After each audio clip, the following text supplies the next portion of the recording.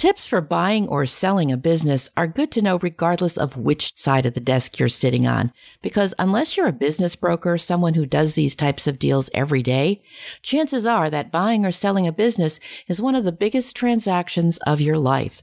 So can you really afford to make a mistake? Stay tuned. This is Business Confidential Now with Hannah Hassel-Kelchner, helping you see business issues hiding in plain view that matter to your bottom line. Welcome to Business Confidential Now, the weekly podcast for smart executives, managers, and entrepreneurs looking to improve business performance and their bottom line. I'm your host, Hannah Hassel-Kelchner, and I've got a great guest for you today. He's David Barnett. David has been working with businesses for over 20 years, helping entrepreneurs buy and sell businesses, as well as helping them finance and grow them. He's the author of 7 business books and the host of a YouTube channel with hundreds of videos about buying, selling, financing, and managing small and mid-sized businesses. It's a tremendous pleasure to have him with us today. Welcome to Business Confidential Now, David. Hannah, thanks for the invitation. It's great to be here. Yeah, it's a tremendous pleasure to have you with us on the show today, David. When it comes to tips for buying or selling a business, 2 of the 7 books you've written deal with that subject, actually on either end of the spectrum. You wrote 21 Stupid Things People Do When Trying to Buy a Business so that they can avoid the common novice mistakes. And you also wrote How to Sell My Own Business. Now, I'm all for learning from other people's mistakes. You know, it's actually the mission of this podcast, helping people see things hiding in plain view that matter to their bottom line. So I'm particularly intrigued about this title, 21 Stupid Things People Do to Try to Buy a Business. I mean, you really put it out there. You get straight to the point. And I know we can't cover all of them, but in your experience, what would be the top 3 mistakes people make when buying a business? Well, the reason that book exists is because I kept seeing the same things over and over again, as you can well imagine. But I would say that the number one thing is that people don't understand the value of their time. When people enter this world of businesses being for sale, particularly if they're new to the world, they sometimes will have all these things thrown at them that they don't necessarily understand fully. One of them is the way that cash flow is presented when a business is put up for sale. It'll often be presented as a seller's discretionary earnings or a term similar to that. And people will sometimes believe that that number that they're shown is the profit that ends up in their pocket. But it's not. What it is a level of cash flow that a buyer then has to decide how that money will flow. And out of that discretionary cash flow, you have to take home enough money to feed your family. So you need to get a salary for a manager. That's going to be you as the new business owner. You also have to service debt. You have to do any kind of capital equipment acquisitions, because this number is often created by adding back depreciation, which is how we recognize the value of equipment that wears out.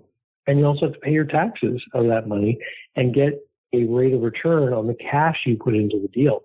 And so one of the things that I'll see people do is they'll overcommit from that amount of SDE cash flow to what they feel they can pay for debt service in the business. And they'll undervalue the fact that they have to work full time in the business to make the business operate. And they'll do a deal and then realize later that they don't quite have the level of cash flow they thought they were going to enjoy to be able to support their families. And it's because they didn't value their own time carefully enough when they were making this forecast or this plan to buy a business. That's the biggest one. That's the biggest one. And that keeps coming up time and again, you say? Yeah, it does. It does. I call it the day 2 problem. People will say, okay, well, if I buy this business and this is the cash flow and this is the debt service, then I should be able to do it okay. But they don't take into account all those other things. And so when we look at small businesses, they often sell for relatively low multiples of this cash flow. And this is the reason why. Even though someone might pay a 2.3 times seller's discretionary earnings as a purchase price for a small business, they might pay that off over 10 years. And it's because of all those other considerations that I mentioned that have to come out of that cash flow, like taxes, debt service, their own paycheck, and any kind of capital improvements, capital equipment being bought by the business. What other types of mistakes are most common in your experience? Oh, getting advice from the wrong people. I see that a lot, where people will turn to people that they trust that don't necessarily have any kind of experience in the world of small business or small business acquisition. And just like, people will go to find, for example, a CPA or attorney, lots of different people are CPAs and attorney, and those professions cover a lot of different things. Within that profession, there are people that specialize in different types of things. So I often point out to people, for example, that the vast majority of CPAs spend most of their time doing tax returns and preparing financial statements. It's actually a very few number of people amongst that profession that work in the world of acquisitions or helping people to analyze and take a look at a business that they're going to be buying. And so there's a lot of mistakes and things that I find in small business financial statements that you need to have a keen eye for. I'll give you a quick example. I actually got hired by a CPA in Hawaii who was looking at buying a retail business of his own. And one of the things he noticed on the balance sheet of the business was that they had almost 4 months worth of purchases in their payables. And that would seem to mean that the suppliers of that business were giving this company 120 days to pay their bills. That doesn't seem to make sense, does it? And so because of my experience in working on these deals, I knew right away what that was. It was simply that the business owner uses a credit card to make all their purchases, and that happened to be the balance on the credit card, about 4 months worth of purchases. And that's the kind of stuff that I see all the time in the world of small businesses that doesn't quite conform to the normal world of bookkeeping or how people expect to read financial statements. And so, believe it or not, some of the people that fall victims to some of these problems of interpreting information are actually people from the world of big business. Because in the world of big business, everything is taken care of to, sort of a higher standard, a higher degree of perfection and, following all the rules that oftentimes we don't see in the world of small business, where a lot of small business owners are maintaining their own books. Well, you make an interesting point about the world of big business. And it's not uncommon that I've seen where somebody who has had enough of the corporate ladder, wants to be their own boss, decides they want to go out and buy a smaller business so that they have more control and hopefully more freedom. Understood that they may be spoiled by having all of these experts at their fingertips previously, but whether somebody's jumping off the corporate ladder or just, somebody who's not there but still wants to buy, how do they find the people with the right expertise to advise them? Because you make a great point about, not all accountants or not all attorneys are experienced in these types of transactions. So how do they find them? The key is to build the team before you start your search, so that you have enough time to go and network and meet with different people in the different professional fields that you're going to need. And your team is going to include several people. You're going to need an attorney at some point who hopefully has experience with small business acquisition. You're going to need that CPA.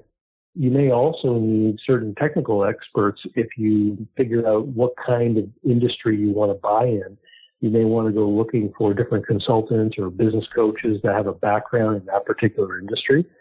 What I do for people is I'm a former business broker, and so today I work as a consultant, and I just advise people on deals. I go through the information that's been provided, and I look for the different problems that I see frequently, help to give a ballpark valuation of what I think a business might be worth in the case of working with a buyer, and point out the areas that they're going to have to untangle, the particular things that different industries offer that might represent hazards for some of these prospective business owners. There can particularly be danger when somebody wants to make an industry change. If you've never worked in, the construction industry, for example, and you decide that you want to get into that business, there could be particular dangers about how that business functions, how that industry functions that you're not aware of. And failing to understand those things can lead you to making a bad deal. I was talking with a gentleman just the other day in New Jersey who was looking at getting into a custom home builder. The biggest thing that I wanted to know was how many homes that this company built every year. Because if it's a relatively low number of homes, if they're only building a dozen homes or so, then the question I want to ask, first of all, is where does the goodwill reside? Does it actually reside in this business, in the business's name? Or do people happen to know the person that owns the business? Is that the person that, encapsulates the goodwill, that people want to deal with that individual? So if you bought that business, would people necessarily want to come and do business with you? The second thing I asked them was, do you understand what the holdback or retainage rates are in New Jersey? Because in that industry, when you build a house, typically part of the final payment for the home is held back for 45 or 60 days. It varies depending on the jurisdiction. But part of your money is held back so that the bank knows that none of the subtrades have put any mechanics limits on the house. And that holdback can be your profit.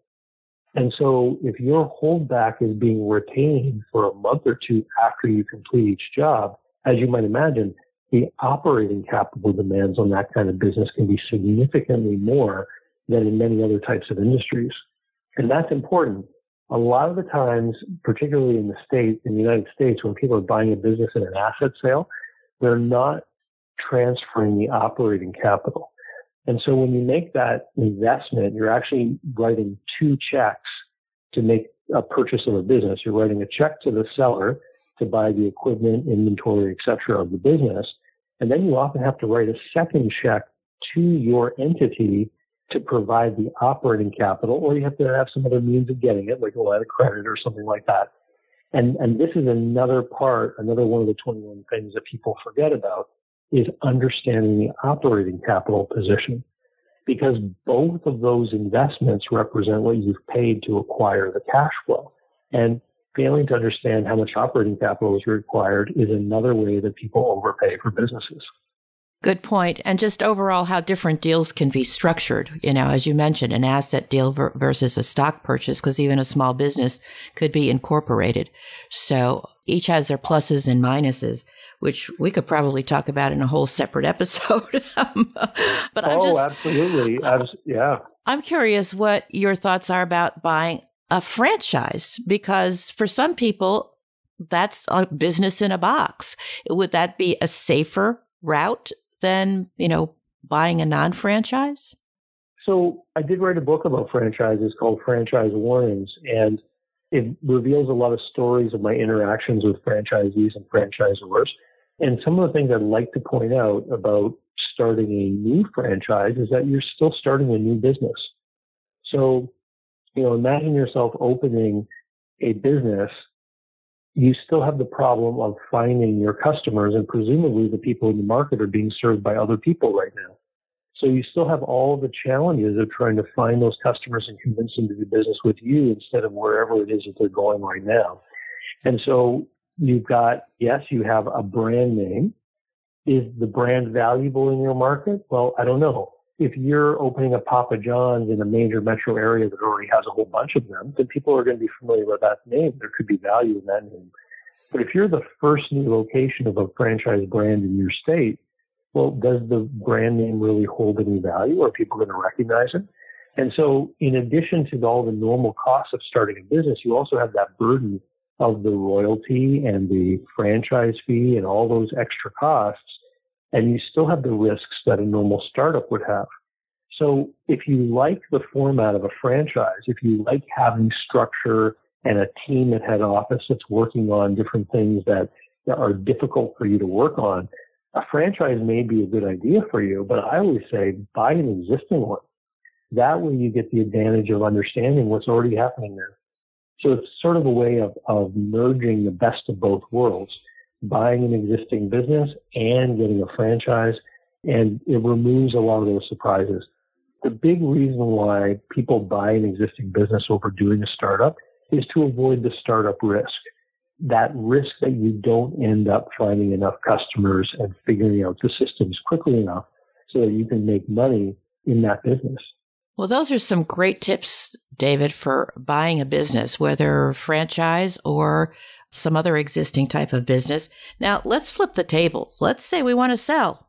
We might be a serial entrepreneur who can't wait to jump into the next thing, or maybe we're someone who spent an entire life building a business and now we want to retire to Boca. What kind of advice? Would it be the same kind of tips, or would they be different given their ultimate end objectives? Yes, they want to sell, but there is a fork in the road for them as far as what they do afterwards. Yeah. So it's a great question. The top 5 reasons that people decide to sell a small business. Number 1 is burnout and fatigue. And then there's divorce, poor health, the need to relocate. And then the last one is retirement. And from that list of 5 items, only one of them is planned for. The other 4 are a result of things that happen in life. And so when I talk with business owners and they talk about their plans to sell their business at some point in the future, I encourage business owners to be thinking about getting their business into a saleable condition at all times, because 4 out of 5 of those top reasons can happen at any time. And if your business is more prepared for sale, then you have a higher likelihood of selling it. An amazing statistic is that 80% of small businesses that get put up for sale don't sell. Really? Isn't that amazing? That is hugely amazing. And what is the reason for that? What do you think? Because they're not in a sellable state. See, there's 2 questions a buyer is going to be asking. The very first question is, what is the cash flow coming out of this business? Remember, we talked about the seller's discretionary earnings before. So a buyer wants to know what the cash flow is, and that cash flow will determine the price. The second question the buyer is going to ask themselves is, will that cash flow likely continue under my stewardship? And that's the $1 million question, because it doesn't matter what the cash flow is if the person can't answer yes to question number 2, which leads me back to the story with the home builder, because that's the question that the buyer ended up wrestling with. Is the goodwill associated with the name of the business or with the individual? Because if everyone wants to do business with that individual, it doesn't matter what the cash flow is. If I buy this business, people are not necessarily going to want to do business with me. And so you've got to get your business into a state where the customers are dealing with your business and not with you. And that means creating processes and systems and having tools in place so that employees can handle everything that needs to be handled with respect to the customers. And so that you have these systems in place so that when a buyer comes along, you can show them how you can teach them how to run the business. Do we have time for a quick story? Sure. So I was sitting down one day across with a buyer and seller of a restaurant back in my business broker days. And the buyer asked the seller, do you really think that all the employees are going to stick around? I've never run a restaurant before. I'm really going to be relying on them to help me learn this business and help me run this business.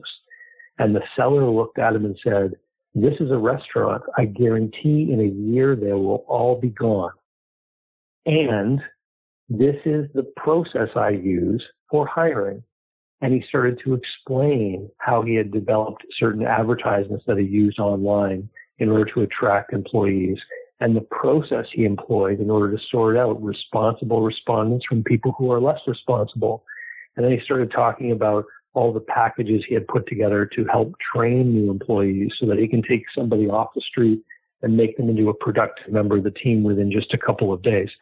And so he addressed the fear that the buyer had, not by saying it's going to be okay, the employees are going to stick around and you can count on them, but rather by saying, I have systems and processes built that are built specifically to address this problem. And I'm going to teach you those systems so that you'll never have to worry about hiring. And that's the kind of thing that is really going to help that buyer answer yes to that second question. Will this cash flow continue under my stewardship? That's a wonderful story. Thank you for sharing. I'm just also curious since, yes, you have this business broker experience, but you also help businesses grow. In anticipation that one day somebody is going to want to sell, what kind of timeline should they be looking at? Because, especially a startup, there's so many things happening. They're really not ready to sell. They're still knocking down boxes in the back. So, at what point should they start thinking about these things? And realistically, how long do you think it takes to put some of these systems in place in order to be in a good position? Well, a lot of people out there talking about this will say that when you start a business, you should be thinking about selling it or have a plan in place for how your succession will go at the inception of the business. I don't think that's realistic. I think that when you start a business, you really don't even know if it's going to succeed, if your idea, if your execution is going to be successful. And so when you start, you've got to do whatever it takes to get those sales in and serve those customers and try to create that stable cash flow. And I would say that once your business is at the point where it's able to pay you a fair market wage equal to what you would be earning if you were in that similar role for another company, then that's the first major benchmark that you've reached where you can say, okay, this thing has probably got what it needs to be successful in the long term. Now I need to start to create that operations manual. And I've got to start building the robustness of the systems and the processes. And it doesn't all have to be done all at once. You start with the most mission critical things, the tasks that are worth the least amount of money, which are the tasks that you're most likely going to be passing on to employees at the beginning. And so you look at your own calendar as an entrepreneur and you say, what am I doing and what is it worth? I sometimes encourage people to use some kind of calendar or timesheet to just record what it is they're doing throughout the day, and then to classify those tasks into the value they provide. Earlier today, I was spending some time on the phone with a gentleman who was interested in one of my programs that costs a few $1,000s a year to be a member of. Well, that's really worth my time. It makes a lot of sense for me to take time out of my day to speak to someone like that. But it doesn't make sense for me to schedule a week's worth of tweets on my Twitter account.